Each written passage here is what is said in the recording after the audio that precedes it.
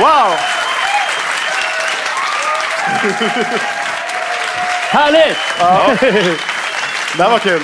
Hej och välkomna till Musikproddspoddens 69 avsnitt. Det är jävligt slarvigt, kan man tycka, att vi inte gjorde ett avsnitt till innan det här. Ja, det hade varit lite fint symbolik. 2 år, 70 avsnitt. Men ja, exakt. Ja, nåväl, här är vi. Och vi har ändå organiserat det här. Det tycker jag är lite coolt. Ja, det är det väl. Det är väl något konstigt. Ja. Fan vad kul att man ser ju faktiskt en hel del ansikten som man känner igen. Ja. Det är roligt. Det får vi anledning att återkomma till. Ni har också sett att ni har fått ett litet kuvert på er plats, eller hur? Ja. I det så bör det förmodligen då, om inte vi har stressat för mycket, ligga ett litet välkomstbrev. Det behöver man inte läsa nu, men det ligger också en röd och en grön lapp. Det kan hända att vi använder dem för att liksom avlasta oss i stressen här lite grann. Ja, men vi tänkte så här. Alltså, tänk Magnus snabba frågor. Ja, men typ. Men typ Jeopardy, där det är så här mentometerknappar och sånt. Men det hade inte vi råd med. Så vi jävlar vad dyrt det var. Så då körde vi liksom lite mer analogt papper. Så den röda är ett svar, den gröna är ett annat svar. Är det någon här som tycker att det hade varit bättre med mentometer, så kan man ju hålla upp sin röda lapp nu. Och det gröna om man tycker papper, om man tycker är bättre. Papper är bättre. Alltså analogt versus digitalt kan ni tänka. Ja, men det är väl, här har vi någon slags 50-50 situation. Nästan. Ja. Alla med rött har i alla fall fattat hur man använder dem. Så det verkar ju funka. Ja, men suveränt. Jag ser flera av våra tidigare gäster här ikväll. Ja. Det är väldigt roligt. Vi kan testa en grej till med den här. Röd lapp om du tidigare varit gäst i podden. Grön om du kommer vara gäst i framtiden. Alltså det här är häftigt ändå. Ja. Oj. Det här är David. Ja. Alltså det är ju 100 avsnitt till vi måste prestera minst. Ja, Johan. Ja. Suveränt. Fan vad trevligt. Och vad kul att både ni kommande och tidigare gäster är här. Så här är det då. Jag har förberett en liten bit om tempo i musik. Kanske framförallt i popmusik, vem vet. Men det är ju mest det åtminstone jag jobbar med. BPM. Fan vad spännande, eller hur? Ja, här är högt BPM. Det går lite fort nu. Jävligt fort. Det är säkert 150-160. Jag har vilopuls just nu. Ja, det är 60 BPM. Nej. Fan, men det där går igen. Alltså, är det någon här inne som har lyssnat på Magnus band Cult of Luna? Ja, några stycken. Ja. Då vet ni att det är väl en 9-10 BPM någonstans det går.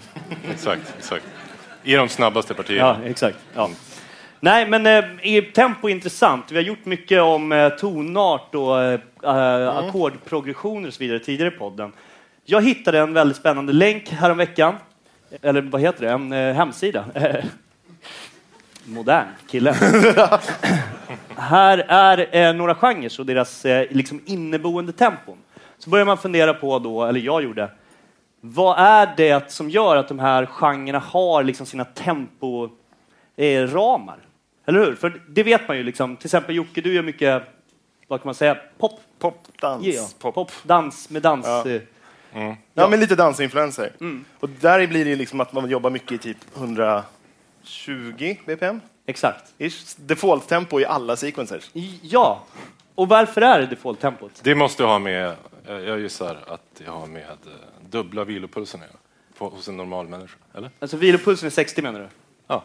Ja, så är det väl kanske. Hyfsat vältränad är man då. Jag tror inte jag är 60. Och ganska ung. Ja, det är möjligt. Hur som helst så liksom, men börja fundera. Hiphop känns ju också rätt så naturligt. Där ska man ju kunna ändå få ett flow på det. Ja, men det som är kul med hiphop är att det är så olika i genren. Typ trap ligger ju på det lägsta av det där, typ 60. Men också dubbeltempo, så här 120-140 typ. Men gamla 90s hiphopen är mer så här, då var det liksom mer 95, nästan 100. Ja, exakt. Precis. Men, och sen så har vi ju liksom, jag vet att vi snackade om det här lite innan. Ja, vi har förberett oss lite grann. Men då hade du ett exempel på maskiner, var det va? Ja, men just det, den grejen också. Det finns ju många som bryter mot det där. Och det kan ju bli skitcoolt rent musikaliskt när man tar ett beat från en annan värld och rappar över. Till exempel Maskinen i Sverige gjorde ju det till sin grej. Typ 128 BPM, eller vad kan de lägga? Ja, men de tog liksom housen när den pikade och bara, fan, ska vi inte göra det här till hiphop? Och sen blev det hiphop. Och sen det funkade i hela världen. Det var ju massa artister som gjorde precis den grejen. Ja. Pikade det verkligen då? Housen? Nej, det kanske var lite... Nej, det kom senare. Man tänkte att det pikade då, så tänkte man nu är man mätt på det här och sen så har det bara fortsatt. Ja. Så tänkte vissa i alla fall. Jajamän. Men, Sen finns det sådana som försörjer sig Men på så det finns det de idag. som försörjer sig på det och de vill att det aldrig ska ta slut. men Niklas, det är ju bara liksom elektronisk musik här. Ja, precis. Har Det du tycker funderat jag- mer på liksom Jo, men jag funderar på andra genrer? Jo, men rockgenre känns som att, och det är rätt med om jag har fel, men jag tänker att den exploderade så pass stort även 60-70-talet att den liksom förgrenades så tidigt. För vi var inne på hiphop nu, som kanske är, är det den största genren just nu? Det är det, va? Ja, men det är väl det. Ja. Och nu har ju den liksom 1000 grejer, så här, trap. Säg genren på den, ja men det är ganska långt ifrån 60 till 90. Eller fan, man kan säga att det är 70 eller 140. Det är ju 70. När man proddar det så gör man det oftast typ i 70 skulle jag säga. Okej. Och då hamnar man ju kanske liksom i halvtempo där. Då. Men hur som helst, som rocken tänker jag då blev så jävla stor. Liksom. Det blev som synonymt med popmusik. Och det tror jag var i samma artikel också, en lång harang om det. Så den liksom fick så många olika liksom, avarter, eller vad man ska kalla det. Men det brukar ju bli så när en genre blir stor typ. Alltså då förgrenar sig, för då är det så många, men precis som i house-grejen, att då kommer någon in och bara, men det här skulle man kunna göra något annat av, och sen så blir det en subgenre med en egen kultur, och skaterna hoppar på, och så plötsligt blir det liksom Beastie Boys av det. Just det. Men om man tänker liksom som rockmusiken, där, vad är liksom, vad heter den snabbaste genren av rock? Grindcore. Det är jättefort. Grindcore, satan var fort. Hur fort snackar vi då? Kan inte du Det är trumma väl typ lite? poptempo i... Men vadå, är det 200 BPM på riktigt? Nej, jag vet ingen aning. Vad spelar man för komp? Är det liksom att man spelar Nej, det är ju så här. jättefort? Ja, man bara... Ja, nu var det länge sedan jag gjorde det, men kommer du ihåg när vi bodde i Norrköping? Vi bodde i en studentkorridor, eller egentligen i ett studenthus i Norrköping. Jag och Jocke var så vi lärde känna varandra. Det är väl typ 12 år sedan. 13, 14, jag vet inte. Då kommer jag ihåg att då hittade jag någonstans någonting om en genre som hette speedcore. Som var som elektronisk genre. Och då skulle man liksom, den gjorde man genom att göra ett beat och sen höja i sin sequencer så högt det gick. I Logic då var det 999. 999. Jag kan avslöja att det är skitfort. Sådär. Ja. Det är som när man sätter en jättekort loop i Logic och så liksom hänger så datorn. Ja, men det är också så när man ska göra trap snares. Alltså, ja men rock, alltså, jag vet inte liksom, men om man Elvis Presley, fan, hur fort är det? Det är inte alls fort. Oftast. Nej. Ingen aning på vad det kan vara. Tack för hjälpen. Ja. Och sen när vi kommer till housemusiken där så var vi inne på så här Kygo. Kygo. Ja. Men det var så spännande med Kygo när det kom. För det jag gillar analoga kompressorer. Ja, nej, men det var så kul när Kygo kom, för det var ju liksom, han var inte först med den grejen, men han tog ju, så här, det var ju precis när Swedish House Mafia trance house-grejen, 128 BPM, bara musiken var på sån peak. Sen plötsligt kommer det någon så här norsk snubbe och gör tropisk house med så här marimbor i 105. Och alla bara, wow, det här vill vi lyssna på. Så tropisk house, det handlar om instrumenten man använder. Ja, men det är väldigt, steel drums. Ja, men du ska känna, precis, steel drums, marimba, timbales. Då blir det tropisk. Så störst i genren, bara så jag fattar rätt, största personen i tropisk house, det är en kille från Trondheim. Exakt. Ja. Helt rimligt. Ja. Ja. Okej. Ja. Nej, men och sen, vi pratade lite om det här, vad som liksom det är ju någon slags biologiskt metronom. Ja, så kan man säga. Exakt. Nej, men att det var som känns bekvämt då med vilopuls var ju många inne på här lite grann, och 60 skulle det vara då 120 det är dubbel vilopuls. Att det är liksom, det är mänskligt att tycka att 120 BPM är bra eller skönt. Ja, men det är väl vi gillar men det är ju default-tempot. Dubbla sekunder. Någon anledning finns det väl till det. Men varför njuter då vissa? Är det en genetisk defekt som gör att man njuter av liksom vad heter det nu igen? 100 eller 50. 50, men då är man ju bara vältränad. Ja, skidåkare. Ja. Nej, men på internet så har vi hittat en liten graf över det här. Så här är de 10 000 populäraste låtarna på Spotify. De 10 000 populäraste låtarna, så här blir utfallet. Det är faktiskt väldigt spännande att kolla på såna här grafer. Men hur som helst, vill man bli populär och rik, då är det alltså 120 till 130 man får hålla sig innan. Tack. Nej, men det anknyter till vad vi har pratat om förut, liksom recept på att göra framgångsrik musik. Om man vill gå liksom mittenfåran och anpassa sig till allt som går bra, så ska man ju vara på 100, vad är det? Det är typ 120 där, va? 120 till 130 alltså. Ja. Men jag tycker det är intressant med den här 100-spalten som är en slags peak. Ja. liksom. Och att 140, att det blir någon slags här, lite pucklar ibland som, ja, det är spännande, tycker jag. Jag tänker att balladerna är liksom där mellan 90 och 100 och det är därför. Jag tror hiphopen är där. Vi kommer vidare till det. Jag har faktiskt förberett lite ljudexempel på det här, för jag tycker det är så svårt. Alltså, jag är usel på att gissa tempo. Alltså, då menar jag verkligen usel. Okej, jag kan gissa om det är som då går det hyfsat lätt. Så fort det blir underdelningar så är det svårt. Och ju svårare liksom rytmen är, desto svårare tycker jag är att liksom bara plocka en. Jag kan tycka så här, ja men den där går väl 126 och så är det liksom 108. Alltså så diffigt kan det vara för mig. Ja, men och det här har jag förberett, alltså ett beat, bara ett rakt jävla beat i 3 olika tempon. Vi kan lyssna på det. You really like my limousine. Tänker jag på. Ja, jag tänker Michael. Ja.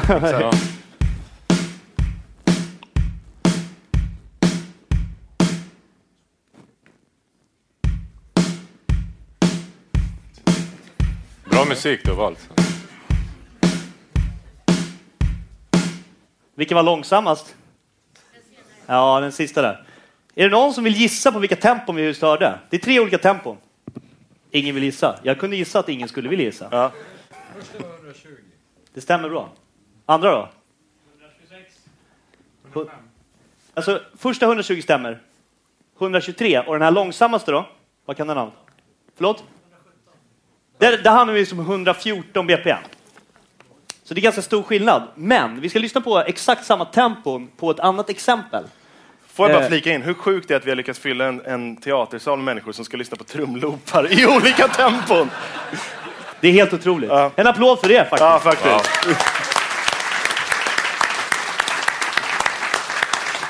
Ja, exempel nummer 2 är med lite mer underdelningar. Och ja, får se om ni håller med mig om att det är svårare då.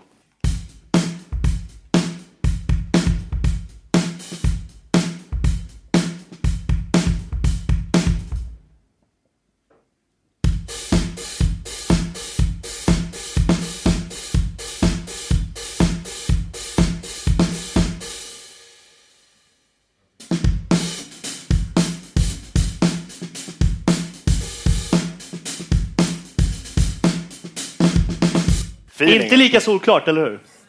Så att, det är ju det där, alltså, och det är ju anledningen att jag kommer tänka på det, för att jag brukar fuska upp tempo när jag, alltså Jocke har ju såna här skills att han kan ju liksom få det låta bra även om man byter tempo i efterhand på projekt. Men jag tycker alltid det låter så konstigt då, så att jag liksom, nej men nu har vi hamnat inne, nu har jag gjort en shaker i 120, nu kan vi inte byta till 122. Just shaker är otroligt väl lämpad för att ändra tempo på. Ja. Han säger det. Ja.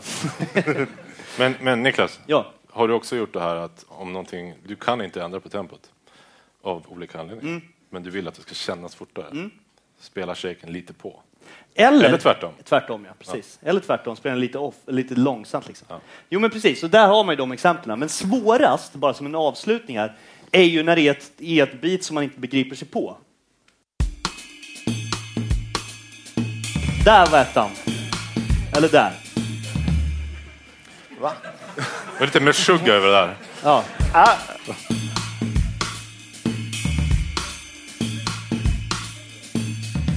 Alltså det är ganska stor skillnad på BPM här. Vad är det ens för taktart? 6-8. Tidigare i ett poddavsnitt så har vi pratat om det här med tonart och ackordprogressioner. Och det var ju vi fick mycket mejl om den. Och för det är väl spännande liksom vad man håller sig inom för ramar när man gör musik. Det här är ju en tydlig ram liksom i popmusik, det får man ju säga. Att hålla sig mellan 120 och 130 bpm, det gör man när man gör popmusik. Och ännu mer slående kommer vi fram till då. Det är när man börjar prata ackordprogressioner. Men tonarter, det är det jag tänkte säga nu här. Det här blir en röd och grön.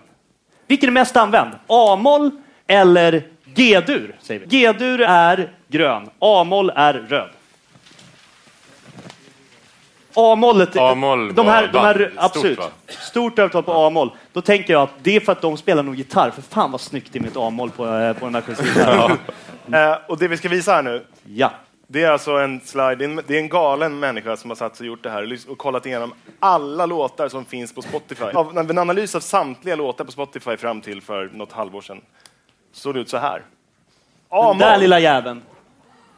Men alltså det är ju dissmollet som är riktigt intressant. Är det någon som har gjort en låt i dissmoll på sistone? Ja, alltså släng den.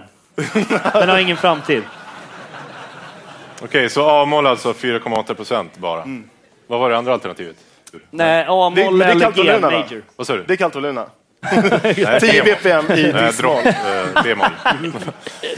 Ja, men det var väl... jag tror att jag har avverkat min lilla bit. Ja.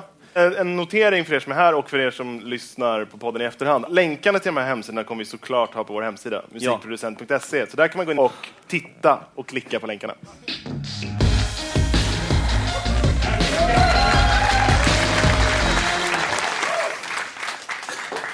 Ja, jag tänkte prata om loudness.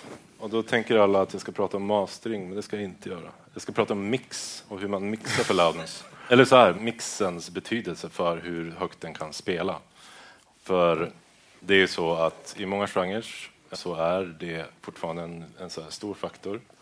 Och det är inget fel i det. Det här är inget anti-loudness-inlägg. Men kan du, vad är loudness då? Alltså hur högt någonting uppfattas när man trycker play på CD:n eller Spotify eller webbfilen. Alltså det är inte hur högt det är hur högt det känns. Både och. Okej. Hur högt det låter. Ja. Det är väl det som är. Men det luriga här är ju att det är som två olika begrepp. Det ena är den fysiska styrkan, eller hur? Alltså hur mycket energi som pushas. Ja, det är inte hur hög volym man hör ur högtalaren, för det beror på vad man har volymratten. Just det. Utan det är hur högt det låter när man har volymratten på samma sak och scrollar emellan låtar. Just det. Ja. Alla vet väl vad loudness är, tänker jag. I alla fall.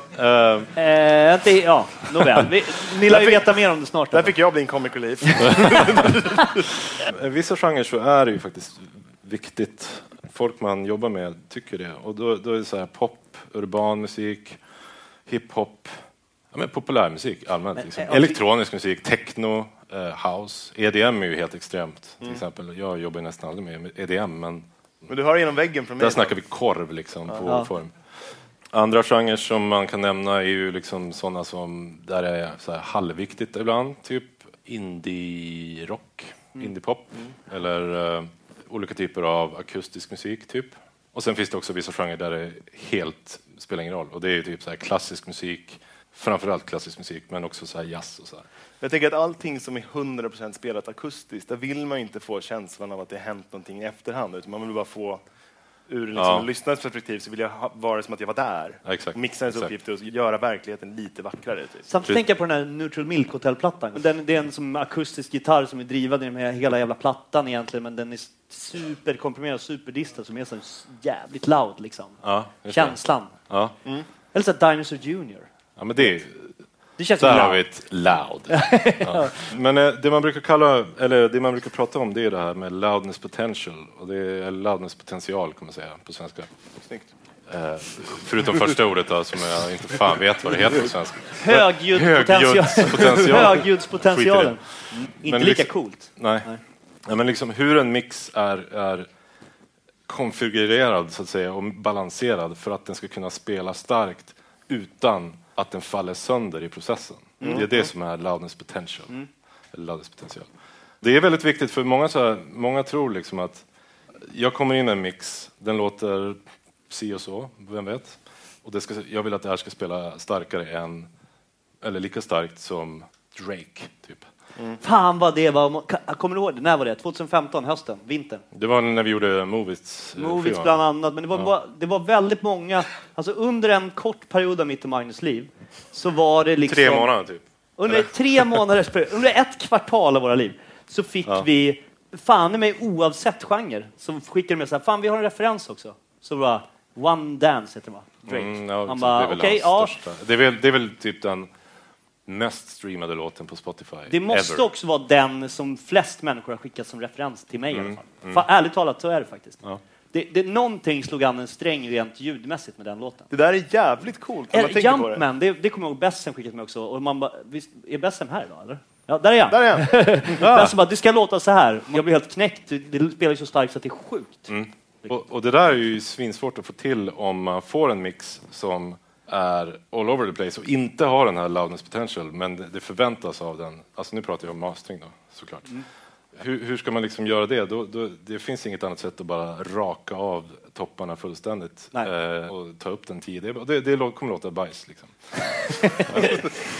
Hårda ord. Ja, men det är lite så. Och jag har liksom en egen liten så här tumregel att när jag mixar så lägger jag på en limiter, för alla gör det nästan i alla fall. Lägger på en limiter för att innan man skickar iväg en mix till bandet, artisten, så har jag liksom en gräns för när jag tycker att så här, om jag lägger på en limiter och så kommer jag dit jag vill i loudness, där jag vet att jag borde ligga, och så har jag limiterat mer än 3 dB, då vet jag att jag måste gå tillbaka till mixen och ändra någonting. Jag måste kontrollera pikarna mer eller vad det nu kan vara. Fan, det är intressant. Den har inte tillräckligt med loudness-potential. Alltså har vi pratat om det här och jag har glömt det? Har jag snott det här från dig eller? För jag har ju liksom en liknande taktik. Jag mixar ju mest Magnus, både mixar och master, men när jag gör en mix så brukar jag liksom, då gör jag mixen oberoende av det där. Jag har ingen limit, jag tittar inga siffror, jag gör bara mix helt enkelt. Sen så när jag börjar känna att nu börjar det här sitta, då spelar in den igen i datorn helt enkelt. Där lägger jag på min liksom slappmaster som jag kallar det, som är liksom en preset. Ett namn jag har snott av dig. Ja, precis. Jag såg någon annanstans som var intressant. Hur sprider sig. Och den innehåller då en eller fler pluggar? Det är 3 pluggar egentligen. Ja. Skitsamma. Limiten är det i särklass viktigaste i den kedjan. Det är det som alltid ligger där. Men då brukar jag tänka att om jag jämför då med den produktionsmixen, den referensen jag fått, om jag behöver ta mer än 3 dB på limiten, 2-3 dB, och den fortfarande inte upplevs som starkare, då sitter jag i skiten och måste börja gå tillbaka till exakt. Så du gör egentligen exakt samma sak? Ja, så är det. Ja. Och för 10-15 år sedan när jag jobbade i en annan studio så fanns det liksom, eller vissa trodde då, inklusive jag själv, att om man ska mastra någonting så ska man mixa trummorna starkare för att de ska överleva mastringen. För att det ska liksom, men då låter det som det ska. Ja. Jag tycker inte att man ska göra så alls, utan man ska mixa välbalanserat och så som man vill att det ska låta, men liksom väl kontrollerat. Om man vill att en mix ska spela starkt. Och det här förutsätter ju den. Liksom. Ja, precis. Men gör man popmusik inom någon form, och med det så inkluderas liksom all form av populärmusik, till hiphop och dans, vad fan, allting. Exakt. Men då är det liksom ett mål i sig för genren. Det ska låta så, annars så har man... Det ska låta pressat upp och det ska spela jag tycker att här, fett på en klubb. Vartefter man blir bättre på att mixa så känns det som att då blir det lättare och lättare att mixen låter mer och mer som man vill att mastern ska låta. Efter att det är tryckt, fast utan att det faktiskt står och bara slår 15 dB i en limiter. Precis. Ja, men och sen så vet jag inte hur mycket ni brukar våga lita på mastern. Jag litar för sig ganska mycket på Magnus, men jag vill ändå att han ska så lite som möjligt då och liksom fucka upp. Exakt. Det är klokt. Alltså, först tänkte jag visa några bilder här faktiskt på exempel. Slide Man där borta. Det här är en mix. Jag vet att man inte ska liksom titta när man mixar, eller man lyssnar på musik, man tittar inte på musik, bla bla. Men en bild säger mer än 1000 ord och jag är norrlänning, så det här är en mix som inte har speciellt bra loudness-potential. Liksom bara är liksom RMS-et, så här medelnivån, den är liksom här. Stopp och belägg. Här får du stanna. Vad är RMS? RMS, det är medelenergin i en vågform. Liksom. Root mean square betyder. Okej, om du tar det lite mer så här Eli 5-version av den. Det är liksom där energin ligger. Alltså medelenergin i... Alltså rent fysiskt? Ja, det kan vara fysiskt som den högtalare. Just det. När jag ville köpa ett bilstereo till min 240 när jag var så här 17, då kollade man ju RMS, för då visste man att liksom peak, det är bara skröt de med tillverkarna av slutstegen som man skulle sätta in i bakluckan. Exakt. Så RMS var det viktiga. Ja, exakt. Det är liksom den kontinuerliga energin.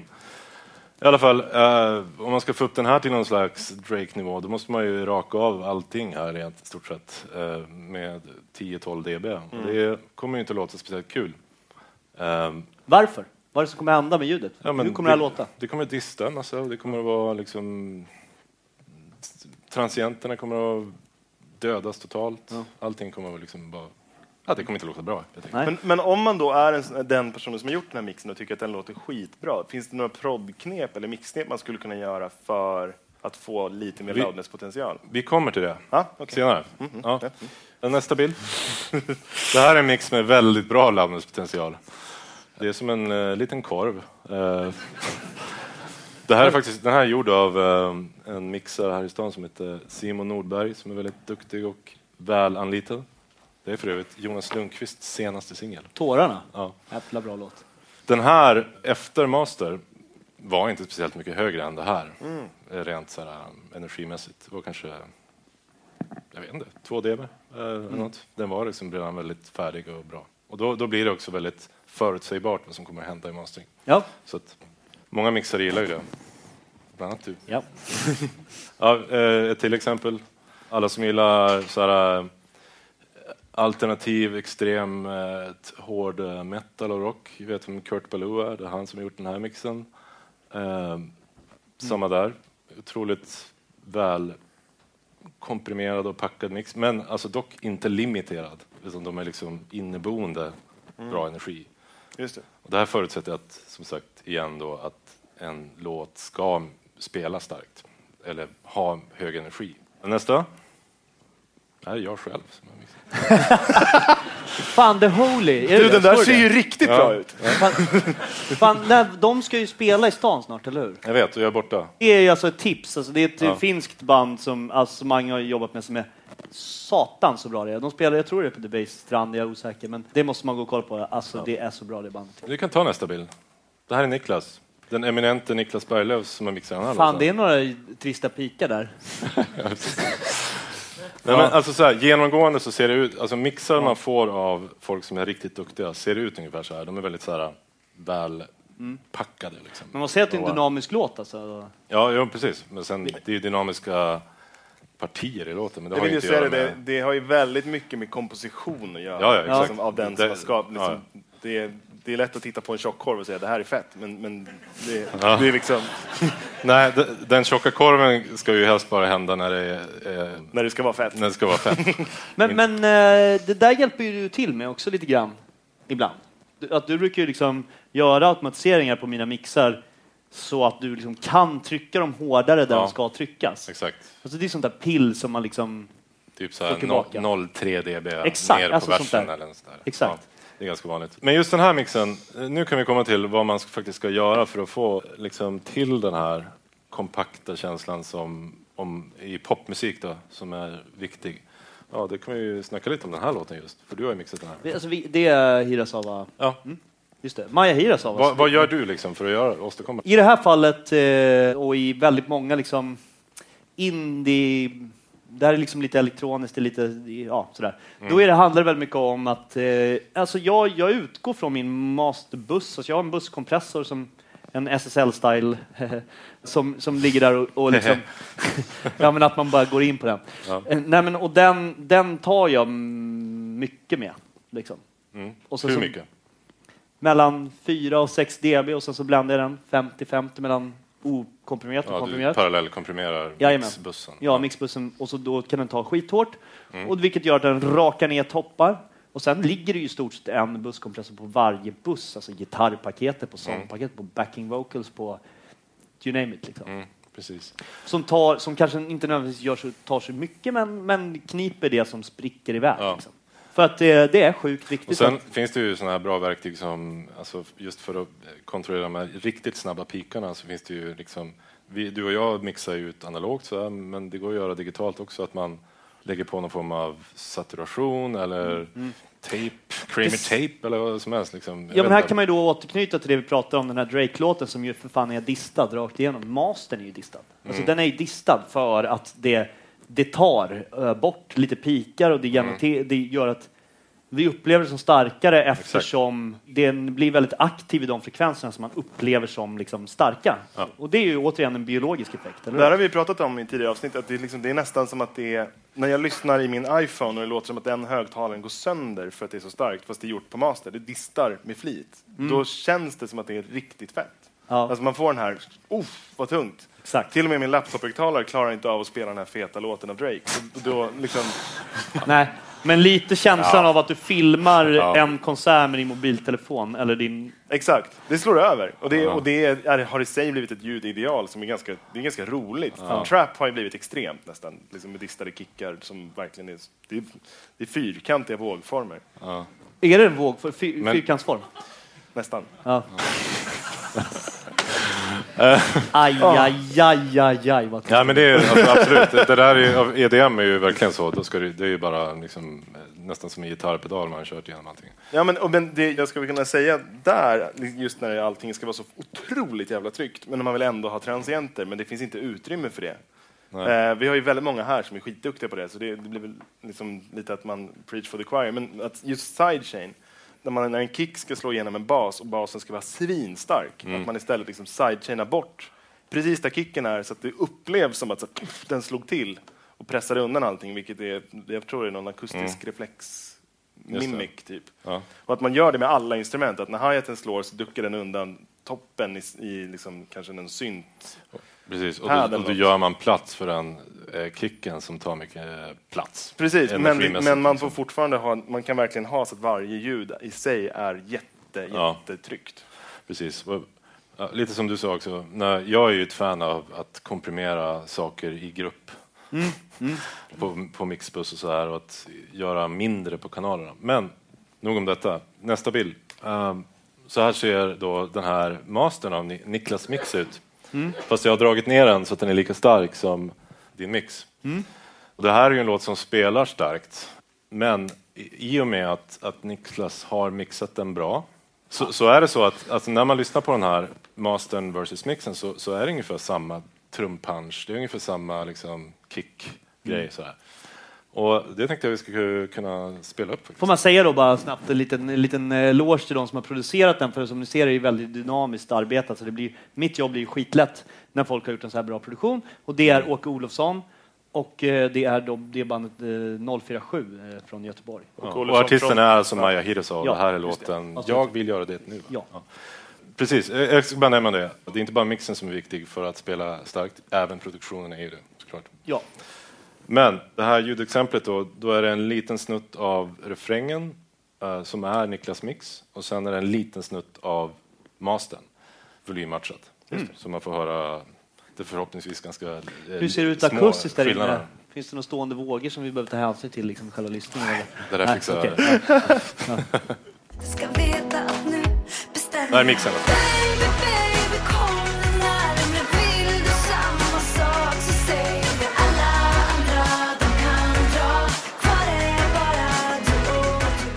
Det här är mastern.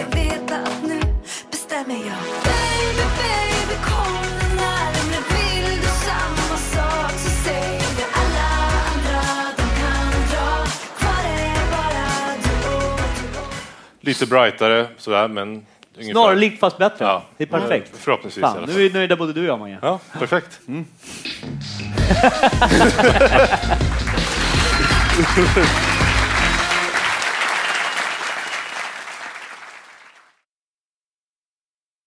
Då har det kommit till min tur att berätta någonting kul. Och jag tänkte att jag skulle prata om någonting lite mindre tekniskt.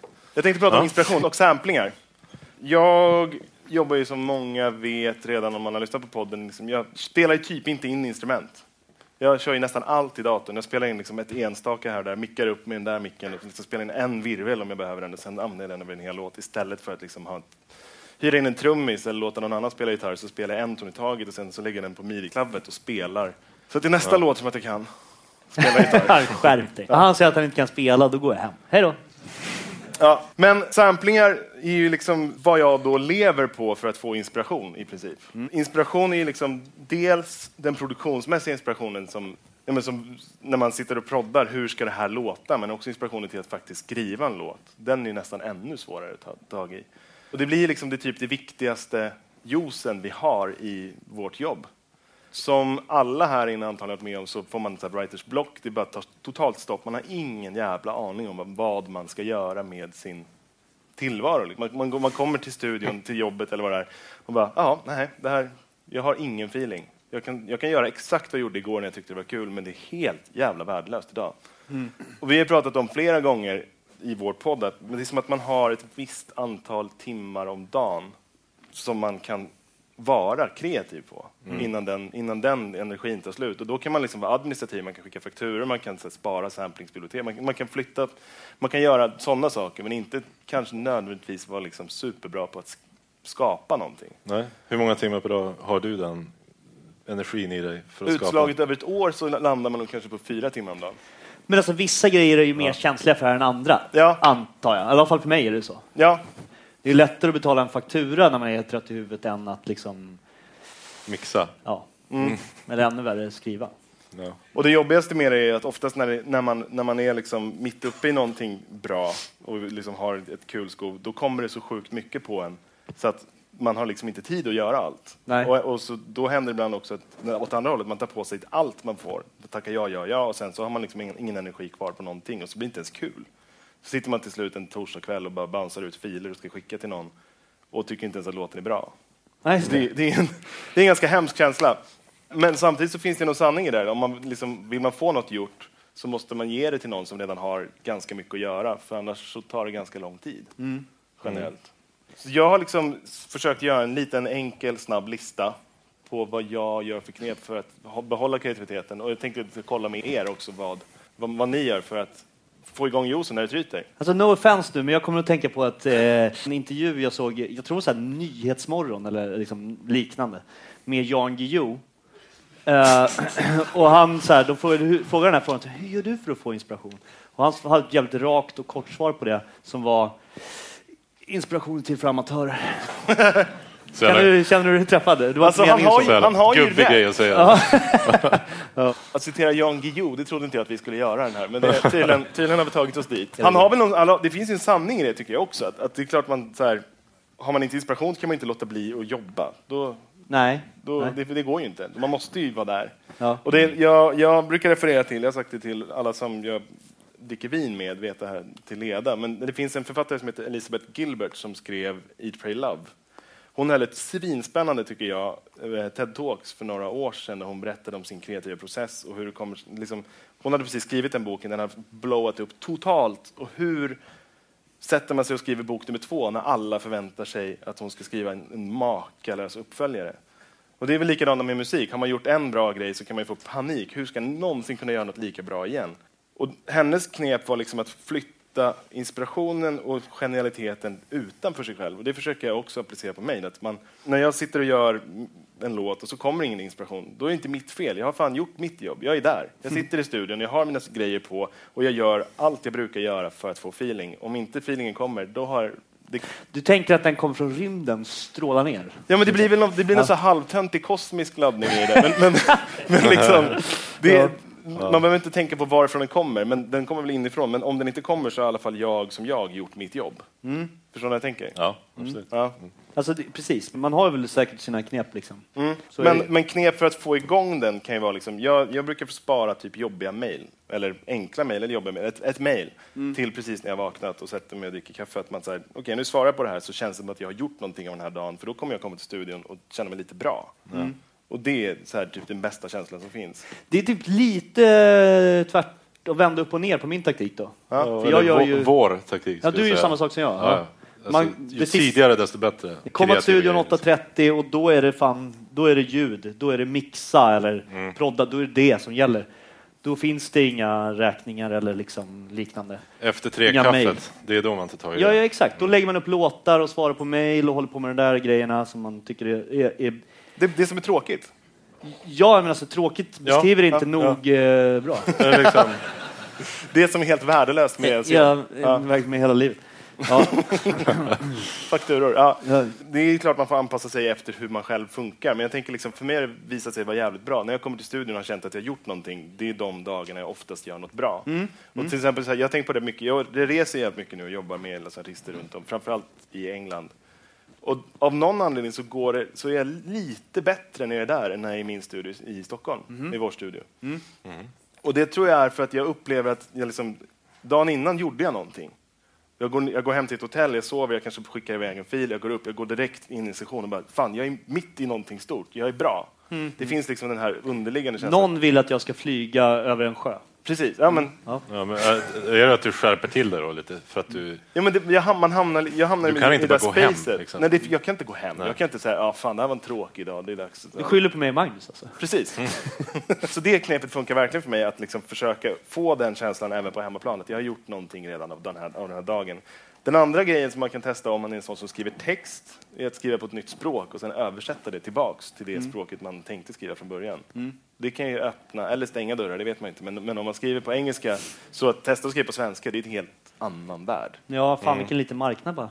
Ja, men om man sen översätter det tillbaks så har man kanske fått ur sig det man ville skriva och sen kan man plötsligt hitta orden att formulera det.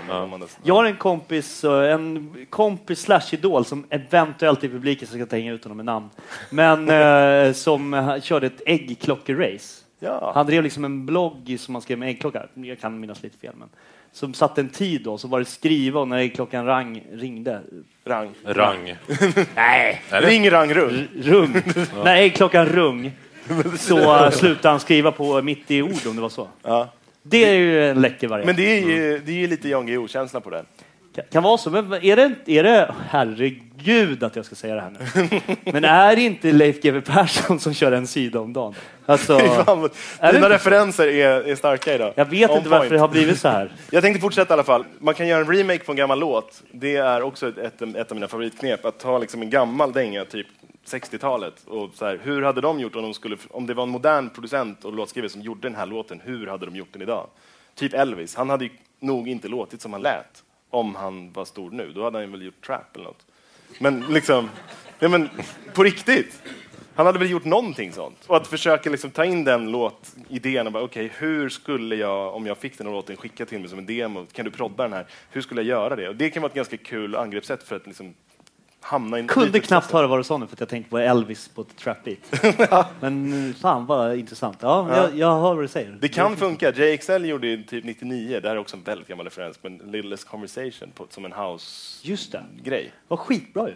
Den funkade väl oväntat bra. Man tänker sig att det borde varit skitdåligt. Vad hände med den där djupa rösten? Det där? Ja, den är bra alltså. Du har det ju. Ni har det ju båda två. Somliga vinner genetikens lotteri. Exakt. Satan vad självgott. Ja. På det planet.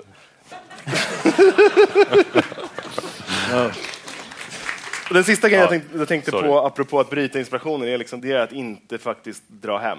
För det är ju den första impulsen så fort man har riktigt tråkigt. Att så här, men jag lägger av. Och det är de gånger man stannar kvar och bryter mot den så går det ganska bra. När man tar sig över den här, liksom, det är som att gå in i en session och man så här, går in med 3 nya människor jag aldrig har mött och vi ska skriva en låt. Och man bara, hur ska de här konstellationerna av människor kunna skapa någonting som är ens värt att lyssna på?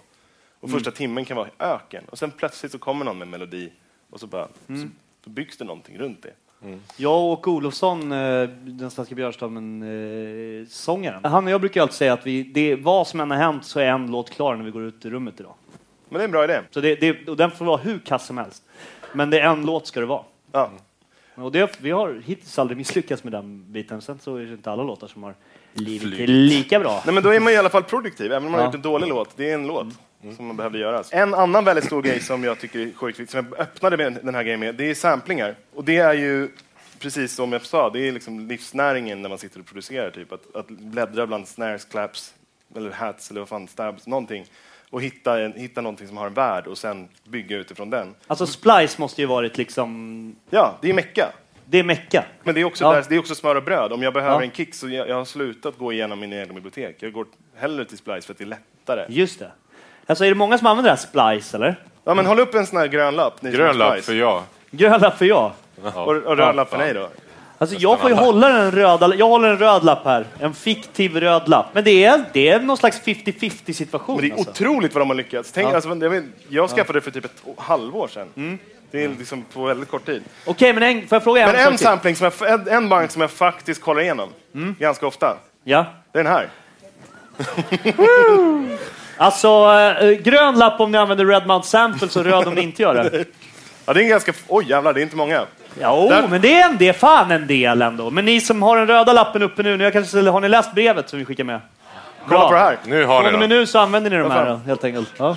Ladda hem det och lek med det. Det är liksom, det är distade trummor, det är konstiga grejer. Alltså med nyss nämnda Åke ju. Ja, precis. Med nyss nämnda Åke så gjorde vi det där. Och det är liksom, vi har dragit i ballonger, vi har tejpat fast en virveltrumma till en gitarrförstärkare och spelat en 707 igen. Alltså det är så dum i huvudet-ljud. Satt en cymbal framför en gitarrförstärkare och slängt en sinuston igenom och så mickat upp cymbalen.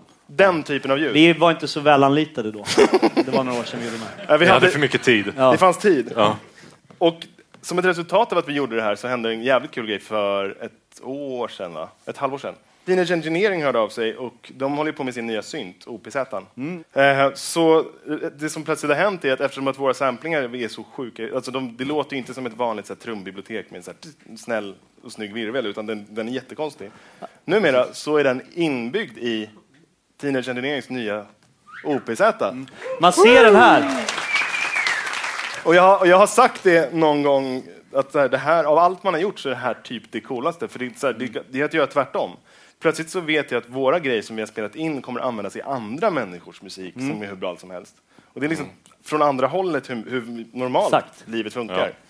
Ja, det är coolt. Och jag tänkte bara som en liten snabb mikrogrej visa hur... Ja, här har vi OPZ-an. Den är värd en applåd, det är det faktiskt. Jävlar vad coolt. Vad sitter Teenage? Ja, men de kanske är ute och vaktar sina syntar. Ja, det är de då. Ja. Jag tänkte bara super snabbt visa hur lätt det är att liksom att programmera ett litet... Kolla här, titta här. Kom. Den är väldigt liten, den har ingen skärm. Som ni ser där, man kan para ihop den till sin telefon och göra lite visuals och sånt på den. Men ja, det här var mer för att visa hur coolt det är med samplingarna. Så vi väljer en kick, väljer vårt paket. Om ni hör, det är puckade ljud. Men det är väldigt lätt att programmera ett beat.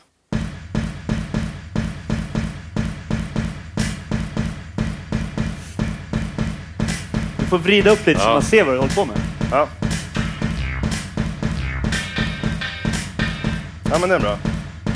Spelar vi in där. Trycker räck.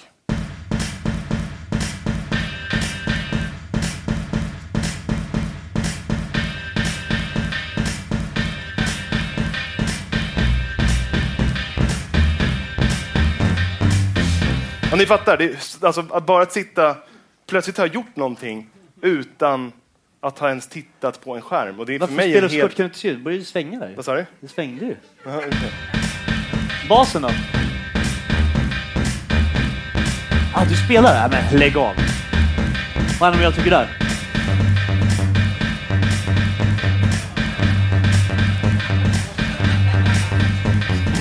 Det var inte tajt det där, Niklas. Det var svängigt. Det var svängigt. Men bara för att visa så här, det är så coolt. Det där hade jag aldrig kommit på att göra på en dator. För att jag hade inte startat min process på det sättet. Och att leka med någonting som är helt nytt kan verkligen vara så här, man bara, oj, här plötsligt sitter jag och trycker på knappar som jag inte visste hur de funkade för några dagar sedan. Och det kan vara så sjukt starkt. Och en grej till som jag tänkte göra innan vi tar paus är att vi ska göra lite samplingar här som alla ska få ta med sig. Då ska vi göra så här. Här har vi en U47. Den ska vi dra fram. För jag tänkte så här, är det någonting som är svårt att få tag på så är det liksom en stor och bra gruppklapp. Det känner säkert alla igen här. Man hittar alltid så här gruppklappar som är gjorda av, liksom klippta från en konsert och så är det någon elbas i bakgrunden som bara stör. Eller så kopierar man ett enskilt klapp så här, i 10 timmar. För att få det. Precis, det går ju inte. Svårt att få det här rätta flämmet i klappet tycker jag. När man är för få. Nu är man ganska många här.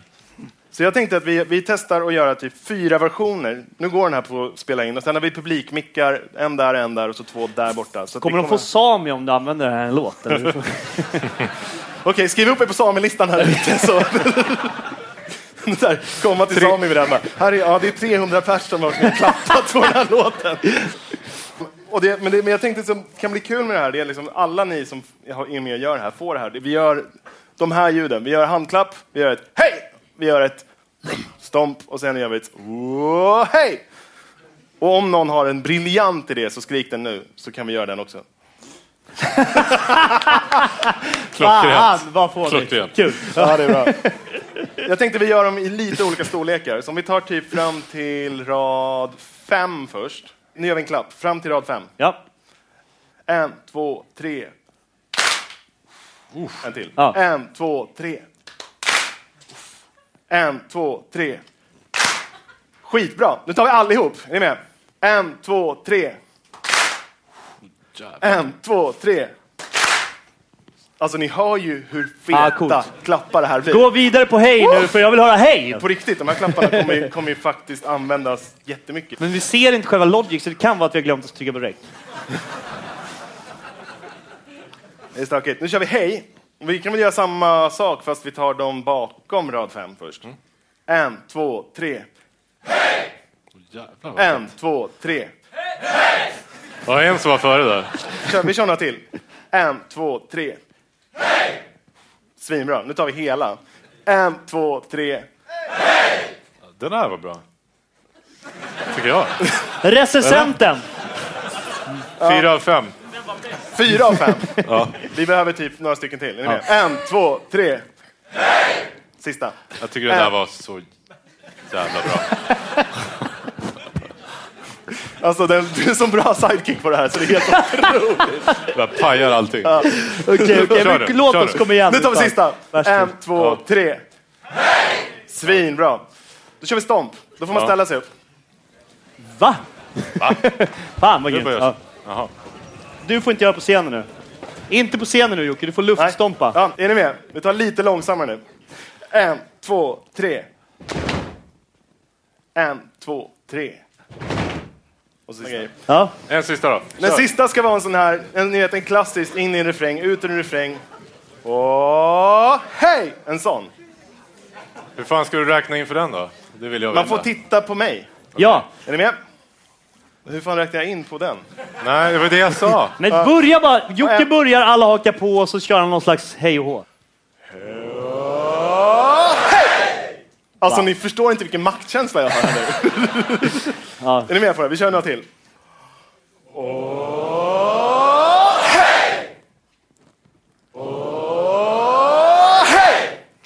Snyggt. Snyggt! Ska vi säga paus där eller var är vi någonstans? Jag tycker Nu är det bara paus. Så, med det här så... Nu tar vi typ 20 minuter, en halvtimmes paus. Ja. Exakt. Dubbelpipigt till Skål på efterpaus. er! Ja.